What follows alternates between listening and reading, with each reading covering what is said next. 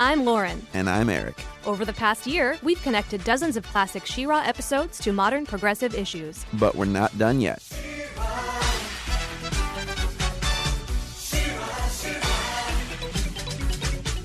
In this second season of our show, I'm no longer a newbie to Etheria. This year, we're taking a higher level view of the characters and issues that face the Princess of Power. We're as interested as ever in how those issues connect to our current political landscape. So join us as we look back to the 80s and forward to the Netflix reboot of one of our favorite cartoons. This is She-Ra, Progressive of Power.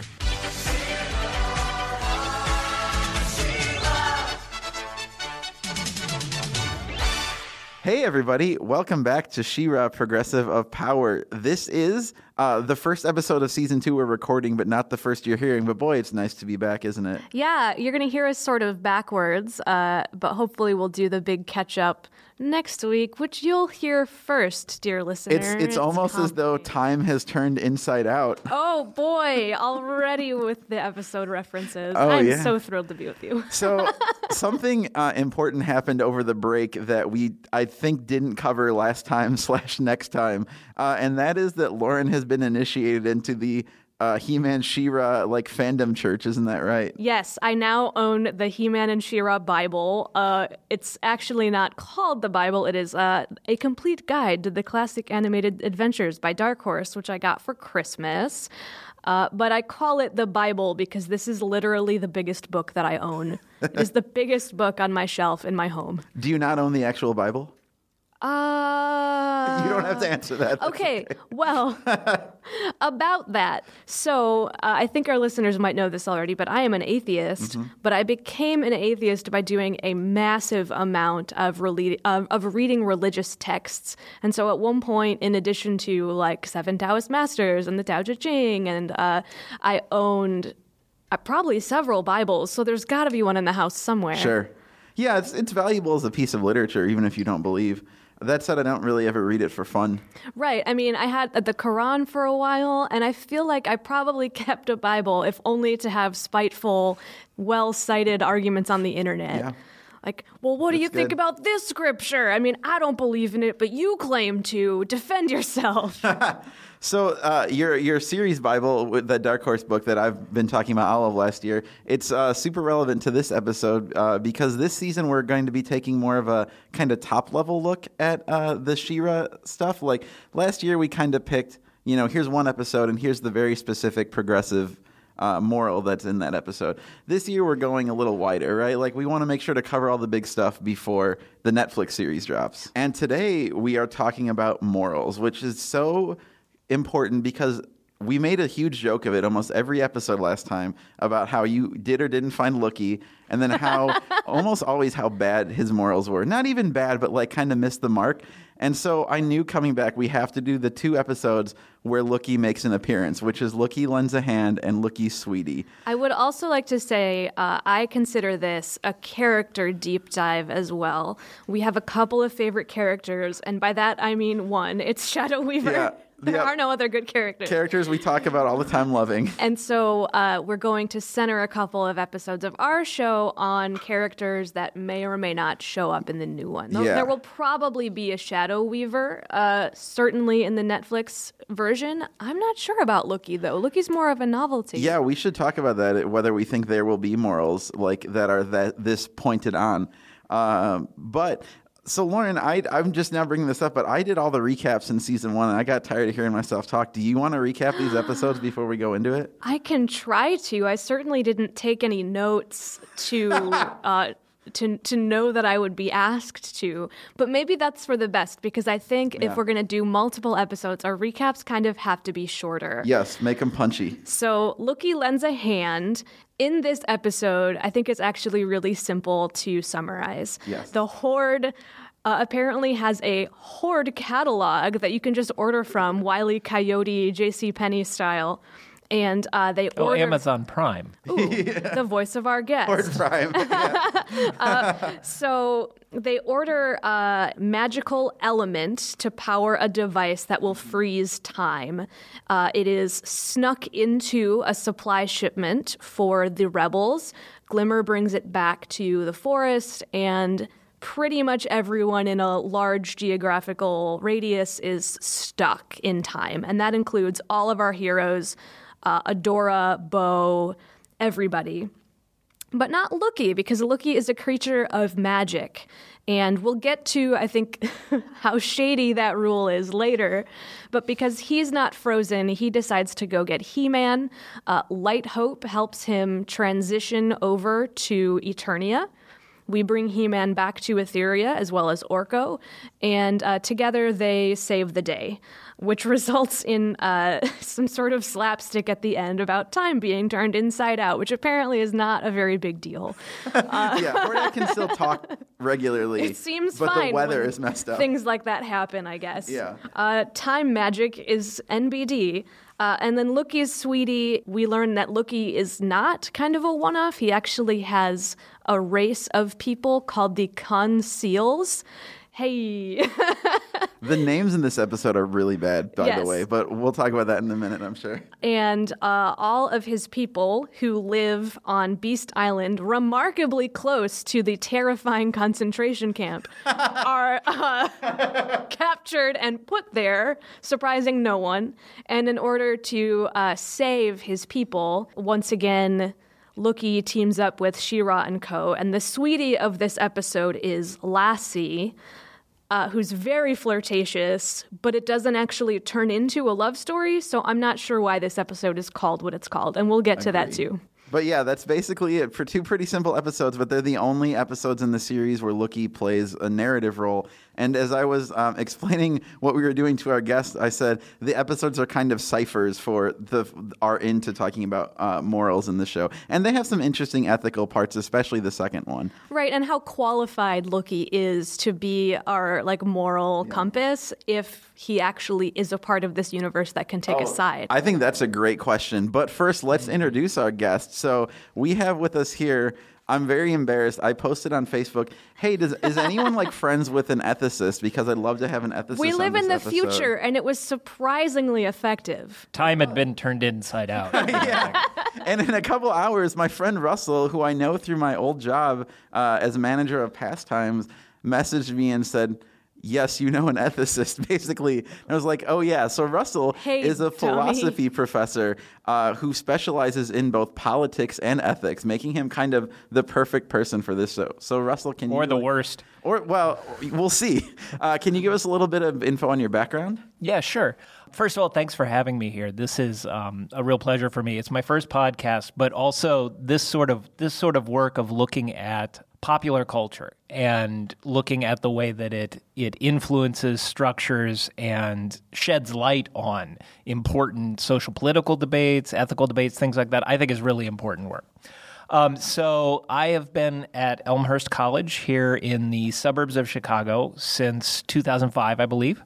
I do teach a wide variety of classes. I won't go into them, but ethics and social and political philosophy is certainly something that I do teach. And at Elmhurst College, I am a professor of philosophy, and also I hold the Donald W. and Betty J. Buick Chair, which is something that is awarded to a select number of departments for a certain period of time to look at social issues and things like that and to help the college to address them. So you actually do, this is a sidebar, but relevant to the larger point of our podcast, you do something with the inauguration every time, right? I do. You take trips to the inauguration. I do. So I've been to the last 3 presidential inaugurations with a group of students. We do a program in Washington, D.C. with the Washington Center. And we hear lectures from a wide variety of political figures. Often we are the audience for various things on C-SPAN. So I guess we are the complete audience for those things on C-SPAN. And we also attend the inauguration. We often get to visit with senators and representatives and things like that. So yeah, every 4 years I've gone. Almighty Hordak, the supply ship from Horde World has arrived. There's a package for you. I'll bring it to you right away. You ordered something from the Horde catalog? I have a little background before we get into the episodes, if I may. This comes from Lou Scheimer's autobiography. Of course, he is the head of Filmation, the executive producer. So according to Lou, and this could be apocryphal because this autobio isn't fact-checked, his daughter Erica was attending UCLA. Now, for like Fat Albert, they had employed Dr. Gordon Berry, who was a UCLA education and psychology professor, to kind of help develop the show ethically. He was under contract to CBS because, as you may know, He-Man is the first direct-to-syndication show. So since it wasn't a network show, they couldn't use Dr. Berry. So Lou's daughter Erica is in a class at UCLA, and it's an education class, and the professor goes, I don't know why, he says most kids' TV is garbage except for PBS and Fat Albert. According to the autobio, Erica goes up to the professor crying after the lecture and says, did you mean that? And he said, yeah, of course. And she goes, my dad makes that show. And apparently from there, a beautiful friendship was born where this professor, Don Roberts, professor of education and children, was contracted by Filmation for $13,000 a year to read every He-Man and She-Ra script, and literally he could alter the scripts to make sure that the moral message wasn't just tacked on, that it felt organic and like was displayed throughout the whole thing. Whether that was successful, that's what we're going to talk about. But that's how this came about. So there literally is someone on staff whose only job it is to integrate the moral messaging into the shows. That's really interesting to know because, as you said already, you and I have been sometimes very playfully critical of whether or not the message seems tacked on. Yeah. And I think if there was ever an opportunity to completely weave in the moral with the actual episode, it's including Loo-Kee. Yeah. Loo-Kee's always been this kind of outside third party, and I had a lot of questions about, do these characters know he exists? Can they even see him? Is he real? And we get a lot of those answered. But also then, and I want to talk about this, his sort of moral high road, his sort of omnipotent understanding of morals is torn asunder by these episodes. Right? Like what really threw me is when he sees the Horde device and he recognizes it as a Horde device, and it clicked for me, wait a minute, Loo-Kee knows about the war in this universe, and he does nothing. So I'm so glad we watched Loo-Kee Sweetie too, because we can contrast his kind of like literal moralizing from almost an ivory tower with the fact that his people are in this concentration camp sneaking the prisoners food and veggies, you know?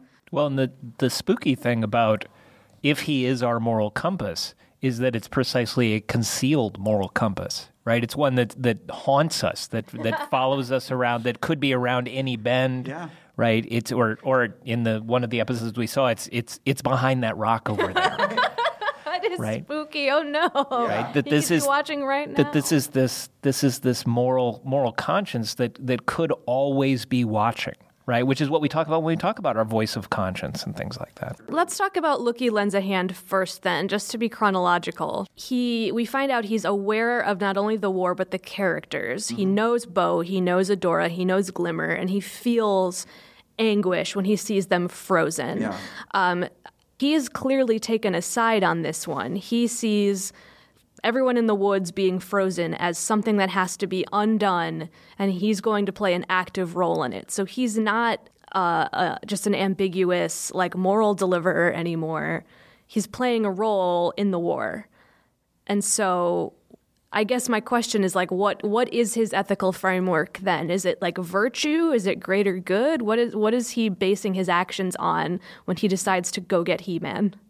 It seems like, if I remember correctly from the episode, his response to seeing everybody frozen is just, oh no, this is sort of unnatural, which goes along with the fact that it's in the woods as opposed, you're in this natural setting. This is this unnatural thing, and his response is, well, this should be undone. I don't know that he gives it a kind of ethical import. Not that he doesn't have concern for those people who are caught, because I think he does, and he knows their names and things like that.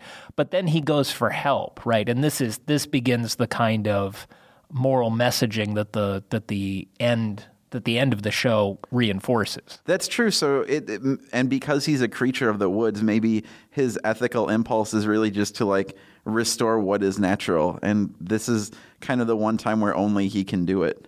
I do think that is valid because the first thing he notices is the leaves. The leaves are all frozen around me, and that is unnatural. And I agree with that potential as an interpretation.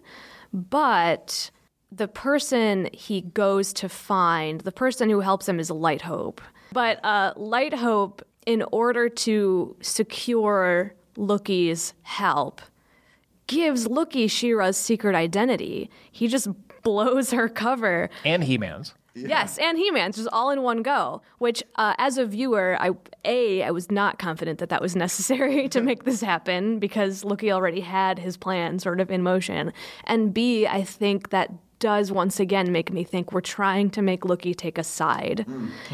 Because heaven forbid he's like true neutral or lawful neutral and then just goes and reveals all of this information to the Horde. What I thought was really interesting was that Loo-Kee knows enough about the world to, or he doesn't know Adora's secret. Like, so he's clearly not omnipotent or omnipresent. Like, there's still things that can surprise him, but he knows enough about relationships to understand once he knows Adora's secret that he can deduce Prince Adam's secret as well. Yeah, well, that means he's also aware of the existence of Eternia. Right. Like, this is a deep rabbit hole that we could go really far down. Yeah. He doesn't know who She-Ra is, but he knows that there's like an alternate world out there. Right. Come on, man. He arguably knows who Skeletor is, but only by reputation, seemingly. So yeah, the limits of his knowledge are interesting. Speaking of Skeletor, so two things I loved about this episode. One, this episode was full of characters. The whole He-Man cast is in it, but also, in addition to the people I already mentioned, we have Madame Raz, we have Catra, and for a while I sort of thought it was weird how the Horde operated. They'd be like, this episode's about this one general, and no one else is going to help them. And we really got to see a bunch of Hordesmen working together this time. Yeah. And I also found this episode very funny. Skeletor is quickly becoming my favorite thing. And when Loo-Kee kind of jets in there and steals the one-off use of Skeletor's portal, the Skeletor, like, what? that he releases is so funny. Yeah. And I think the humor is really well balanced in this one. Yeah. I think he needs a therapist desperately and of course he's quick to blame it on Beastman, right? That one of your little guys, Beastman, is responsible for this. Yeah, that scene had me actually laughing out loud. That was very funny. It's just such a neat, fun cameo. There's no menace in Skeletor at all. He's just got this crazy plan that, of course, gets foiled. You're right. It's his lot in life. I'll sneak into the prince's bedroom. Oh, Weird. Will you? Yeah. While Hordak is stopping time, Skeletor's like, I know, bedrooms. It tells like a really elaborate story with just a few moments that Skeletor is probably constantly making plans and trying to execute them and going nowhere. So like the episodes we get to see him in are only the ones where he's gotten any traction. Yeah. And he's probably just constantly spinning his wheels, getting no traction all the time. My favorite line maybe in the entire show was in this one too, which is, just looking at you makes me suffer. Yes. She-Ra's just getting sassier and sassier. She's turning into a real bitch, but in a good way. Skeletor! Boy, am I in the wrong place. Oh, no. Now, what do I do? I don't know how to find He-Man. One of your beasties, eh? No! Oh, where was I? You were telling me how you plan to take the palace? Oh, yes. With this magic crystal, I can make a portal that will take me right into Prince Adam's bedroom. With him as my prisoner, King Randor will be forced to give me the palace. Prince Adam! That's He-Man!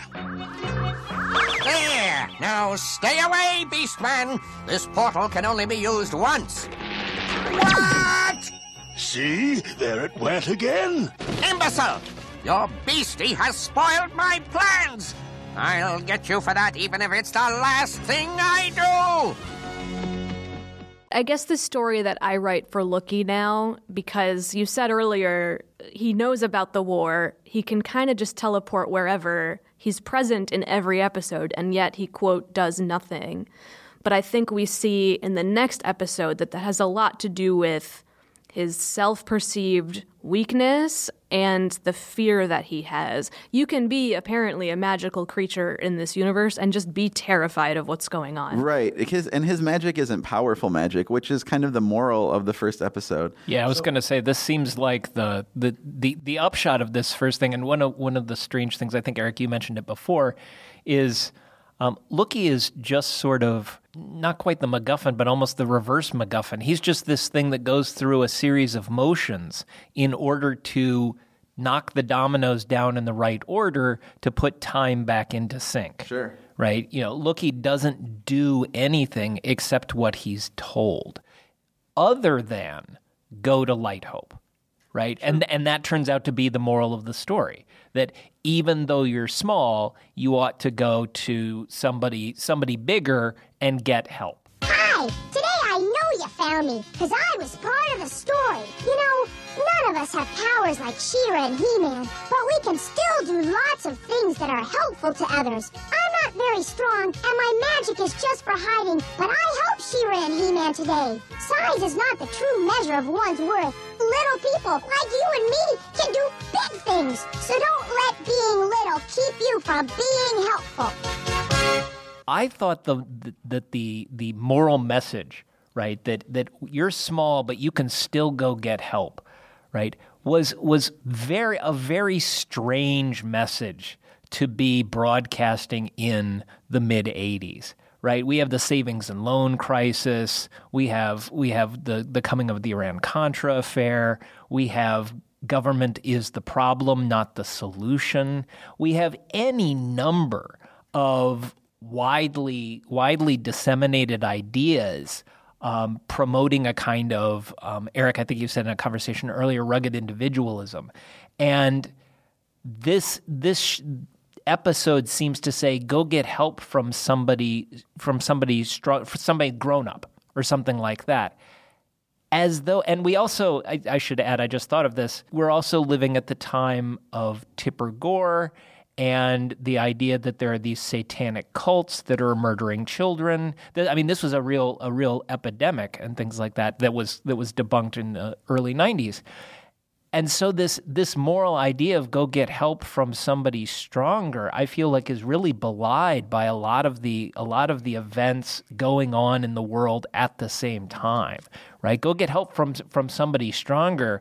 Are you sure you're going to get that help? And that might go back to what sort of being is Loo-Kee. So I completely agree with the strangeness of it, given the historical context. I do try to remind myself that this show was made for small children, and their universe is probably just like the playground or their home.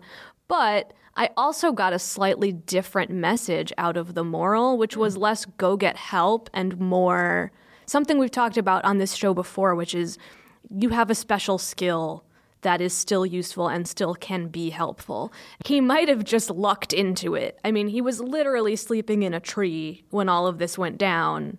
But the point is he didn't hide today. He did something else. And you could choose to not hide once in a while. And you could choose to, even if you have doubt inside of yourself, you're like, I'm not strong enough like He-Man that I can rip time apart. I can still do something. But I still have value. I thought that was in what Eric just read. That was something I had forgotten about, that he sort of declares, even though you're small, you're still valuable, right? There's something special about you. And it's funny, though, what you're saying, Russell, because Lauren and I always get on Loo-Kee for, his number one moral message is, tell your parents.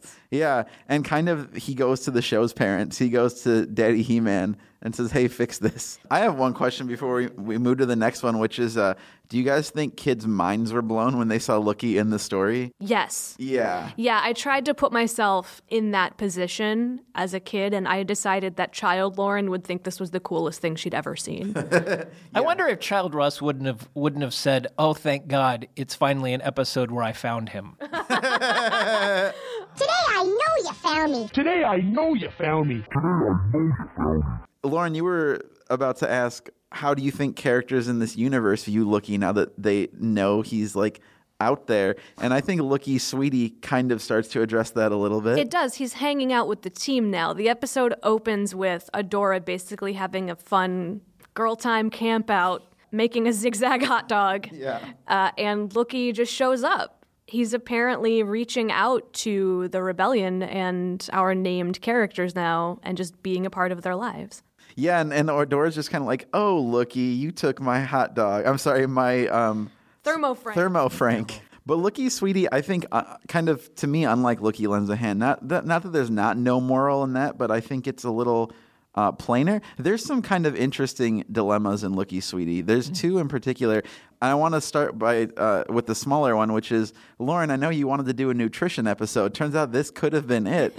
Because the reason that Loo-Kee's people, the conceals, are captured is because they are smuggling they make a point to say fresh fruit and vegetables to the prisoners. To keep them healthy. Yeah. This episode, twice, and we'll get to the other one, was very heavy-handed with the morals. Yeah. Extraordinarily heavy-handed. But I thought that was so interesting because some news that broke this week, which you'll probably be hearing this in about 3 or 4 weeks, is Trump's SNAP plan, which is basically replacing food stamps with they're kind of shittily calling it like a blue apron for people who need aid, but there's no fruits or vegetables in the boxes. There will be canned fruits and vegetables, which are notoriously bad for people because they're often floating in sugary syrup or preserved in a way that just eliminates some of the benefits of the vitamins and minerals in fresh food. Yeah. And note that they treat their recipients as kind of virtual prisoners, right? We're not going to trust you to go out and buy food that's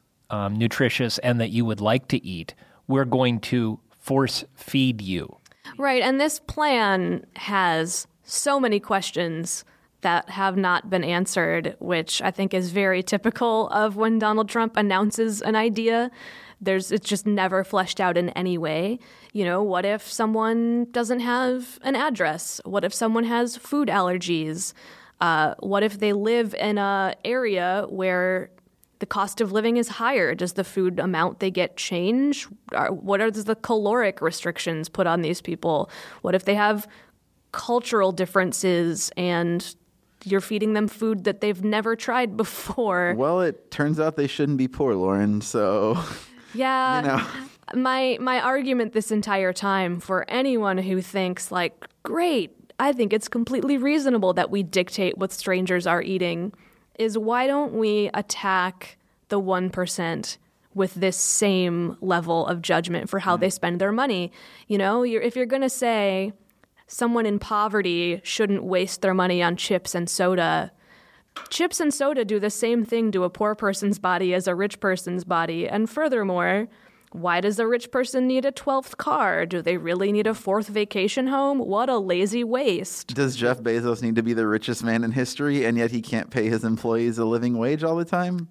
That's a different topic, but it's all tied up. The point about do you really need a 12th car? Do you really need an 8th house? Do you need a 14th bedroom? Things like that, I think ties in with the second moral moment of this episode. Yes, it does. Which is it ever right to steal? This was strange. I feel like if the educational consultant, Don Roberts, had got his hand on the script, he probably shoehorned in this scene because it felt like not a part of the rest of the episode. And I also think the show didn't give it nearly the ethical consideration it deserved. So essentially, She-Ra and Lassie, I hate that name, fall into the slime pit and it steals their strength and they can't get out. And Loo-Kee is free, but he can't pull them out because he's a tiny guy. And then there's this like cartoon Mr. Pig, right? Yeah, like I think they call him Slime Pig. He kind of looks like he was on Garfield and Friends. Well, and of course he's the symbol of gluttony and waste and laziness. Yeah, so there's this pig who lives in the slime pit who he kind of talks like a Brooklyn comedian or like a ethnic stereotype, depending on what way you want to take that. And looks like a bureaucrat. Yes, and he lives in the slime, but he also has a vial of substance that will dissolve the slime. For some reason. Why? Yes, and apparently also this is a horde trap, so either they put him there on purpose or they're just okay with him being there and having that. Yeah, I got the impression that he was just kind of someone who they don't mind having there. He's not harming anyone. Yeah. There was a moral that I feel like we missed there, or the show missed, to be more accurate. You know, one person's trash is another man's treasure, Sure. or like one person's dump is another person's home. I think we could have given this guy a lot more credit for how happy he is exactly where he's at. Yeah, but instead what we get is like he shows Adora the vial or She-Ra the vial, and he's like, well, but I don't want to give it to you because I love the slime. But Loo-Kee sees it and like attacks him and steals the vial. And then She-Ra goes, that's great, Loo-Kee, give it back. You can never steal, basically, is like, it's not right to take what doesn't belong to you. And so Loo-Kee's like, all right, I guess you're right. Gives it back to the slime pig. And then the slime pig goes, well, since you were nice to me, I'll free you. I think that it's very important to tackle the moral language in this episode, because not only did we say, we brought them fresh fruits and vegetables to keep them healthy, but Loo-Kee also apologizes in that same robotic way, and he says, I am sorry, I tried to steal your property. It's so clearly the lesson that they want kids taking from this, that it's said as if it's from like a kid's third grade textbook. I mean, this is kind of an ethics 101 issue that they're dealing with, and it really did feel sort of shoehorned in to this episode, that this is going to be the central conflict. I mean, we have all sorts of strange Rube Goldberg kind of things going on this island of monsters with floating freeze rays and things like that.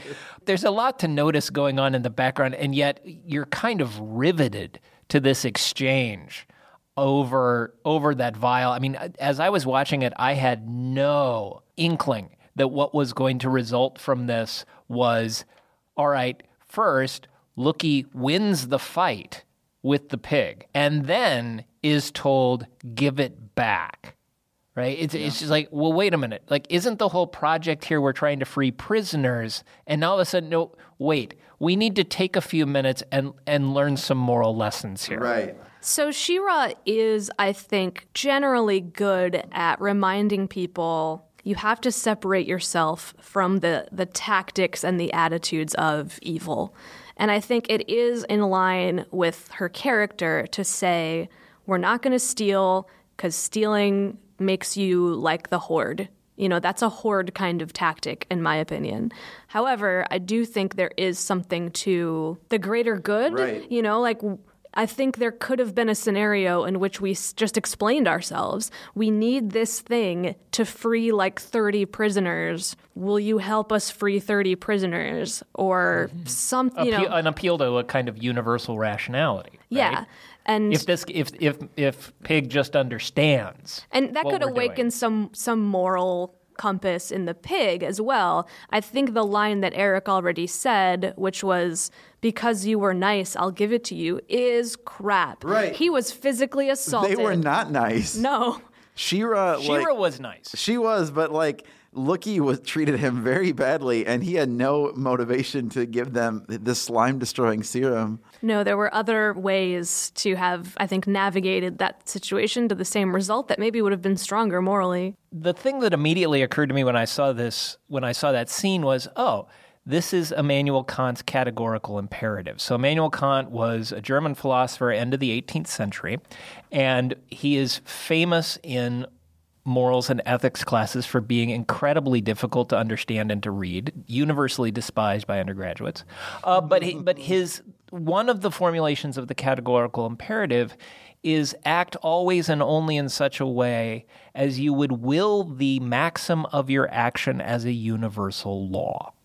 So you can see why he's universally hated. Yeah. But what he means by that is that you should be able, any action that you undertake, your reason for doing it, you should be able to say this is always and everywhere right.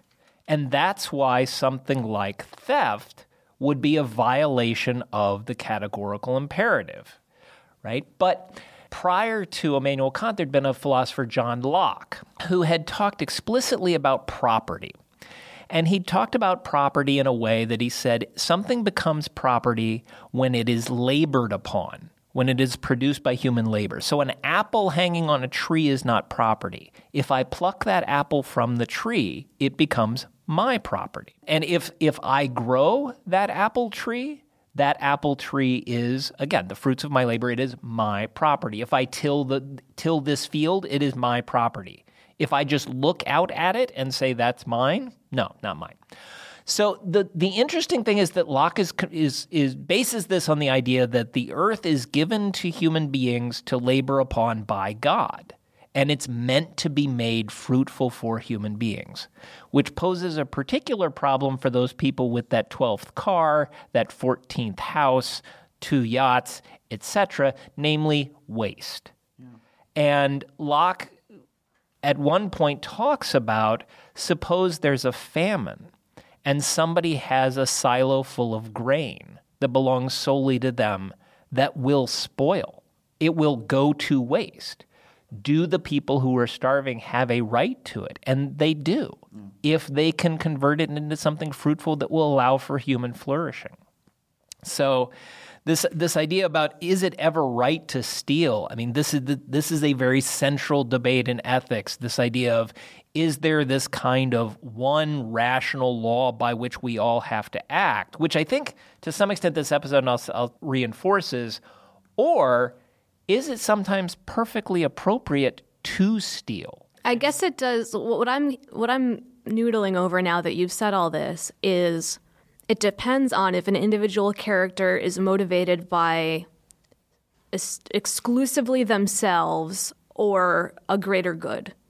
And we went in this scene with kind of an exclusively the self, because the pig said, you were nice to me, now I'll be nice to you, and no societal or group motivation was taken into account. The version that I sort of propose, which is we tell him about these prisoners, would appeal to that other type. Like, oh, well, there's a society that needs your contribution, and we didn't do that. We went with a more individualized morality. Which is, oddly enough, is the third formulation of Kant's categorical imperative, is that we ought to endeavor to live in a kingdom of ends, which is this idea, I think, using your formulation, that if we could speak to each other and allow each other to understand the reasons for our actions, there would be a kind of universal consensus to what we all ought to be doing.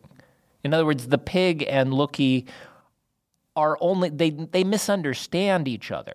And if they just kind of came clean with each other at the very beginning of it, right? Because Mr. Pig gets his slime back at the end. It's not like, it's not like the slime dissolving substance eliminates it permanently. It's not a finite resource, yeah. Right.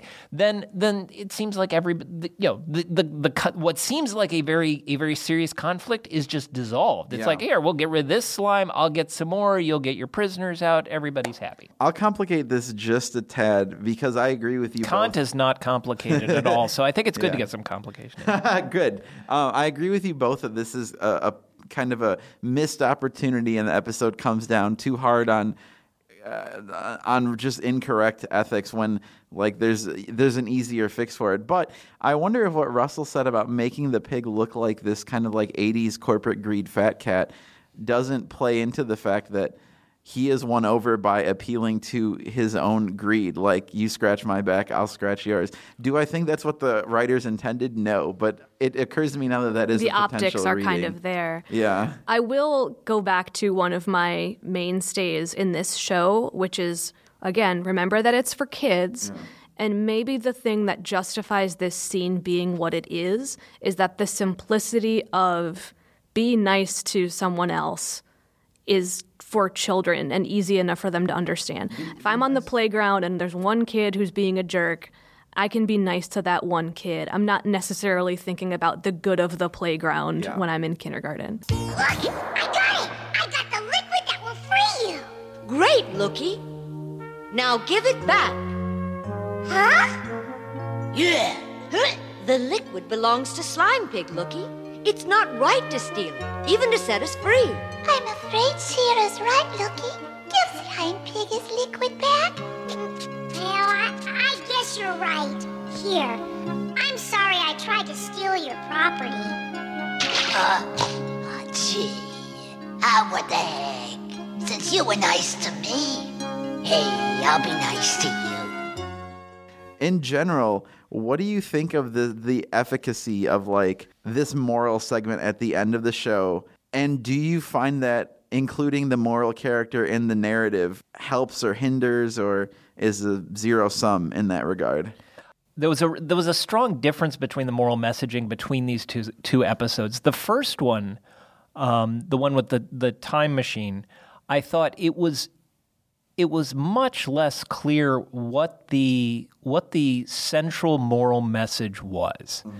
And so at the end, when Loo-Kee comes on and says the central moral message is you're special even though you're small, so there's the appeal to the children, and if you find yourself in difficulty, remember you can go to people who are bigger and have more power than you, and you can get good things done. I recognize that as to some extent having been conveyed by the episode, but certainly that was sharpening a much duller point than the second one. Yes. The second one I felt so this is the one with Mr. Pig. I felt like you didn't need a wrap up. If you missed the kind of even a young child, if they're capable of following the narrative, if you missed the kind of moral lesson giving of the slime pit.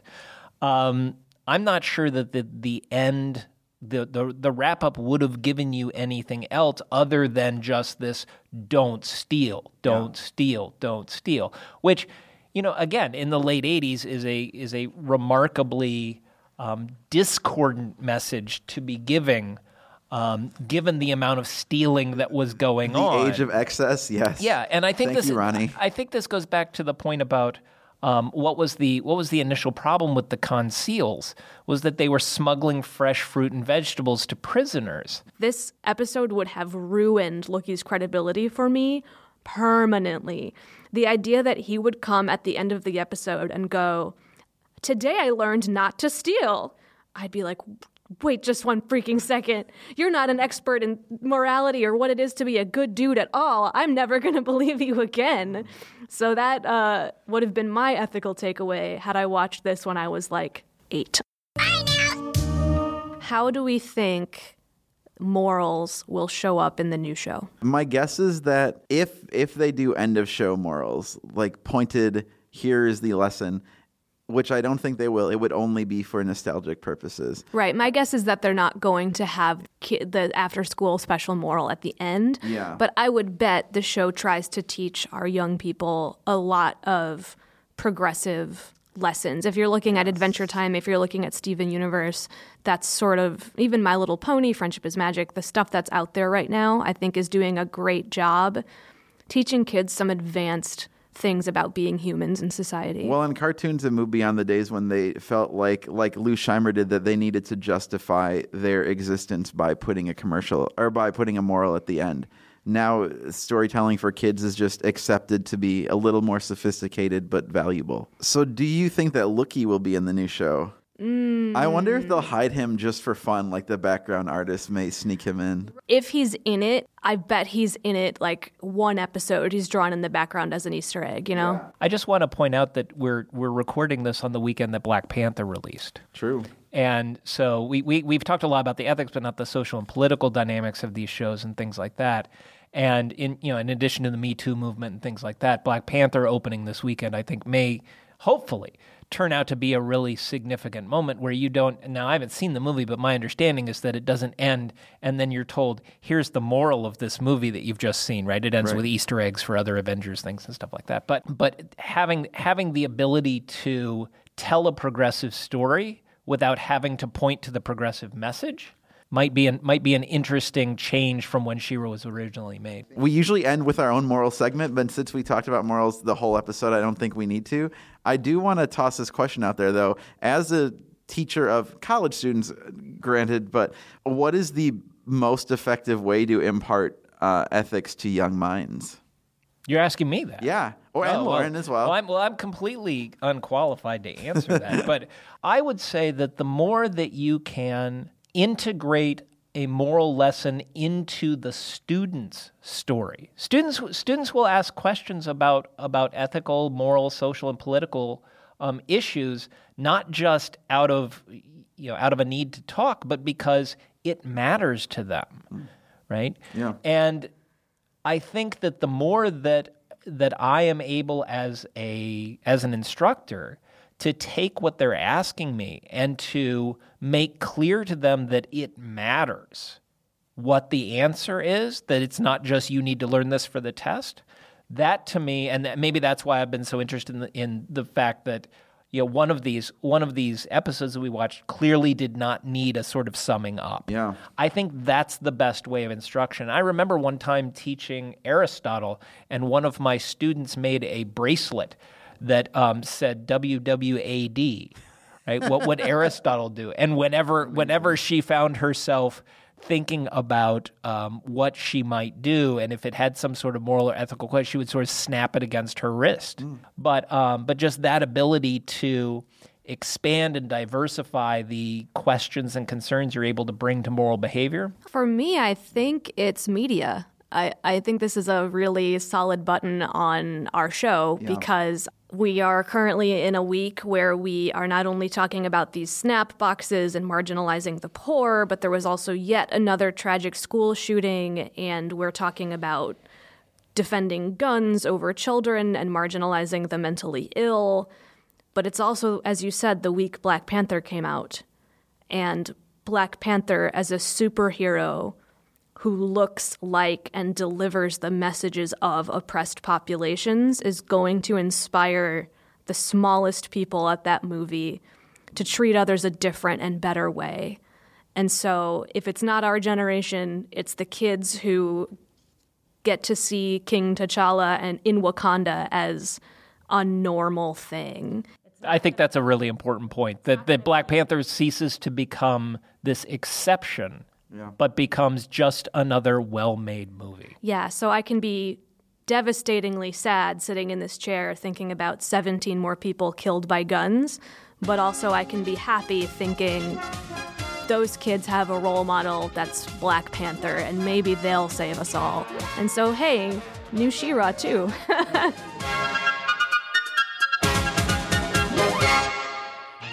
Thanks for listening to She-Ra, Progressive of Power. If you like our show, you can rate and review us on Apple Podcasts. We super appreciate it. You can also send in any feedback you have to our email address, progressiveofpower@gmail.com, or to our Facebook page at facebook.com/progressiveofpower. We wanted to make sure we spread the signal for March for Our Lives, a gigantic protest against gun violence happening around the world on Saturday, March 24th. There are 841 different events happening worldwide, including 10 around Chicago. The Chicago City March starts at Union Park at 11 a.m. tomorrow. If you know where Pitchfork is, you know where the march is. For more information or to donate to a really important cause, go to www.marchforourlives.com.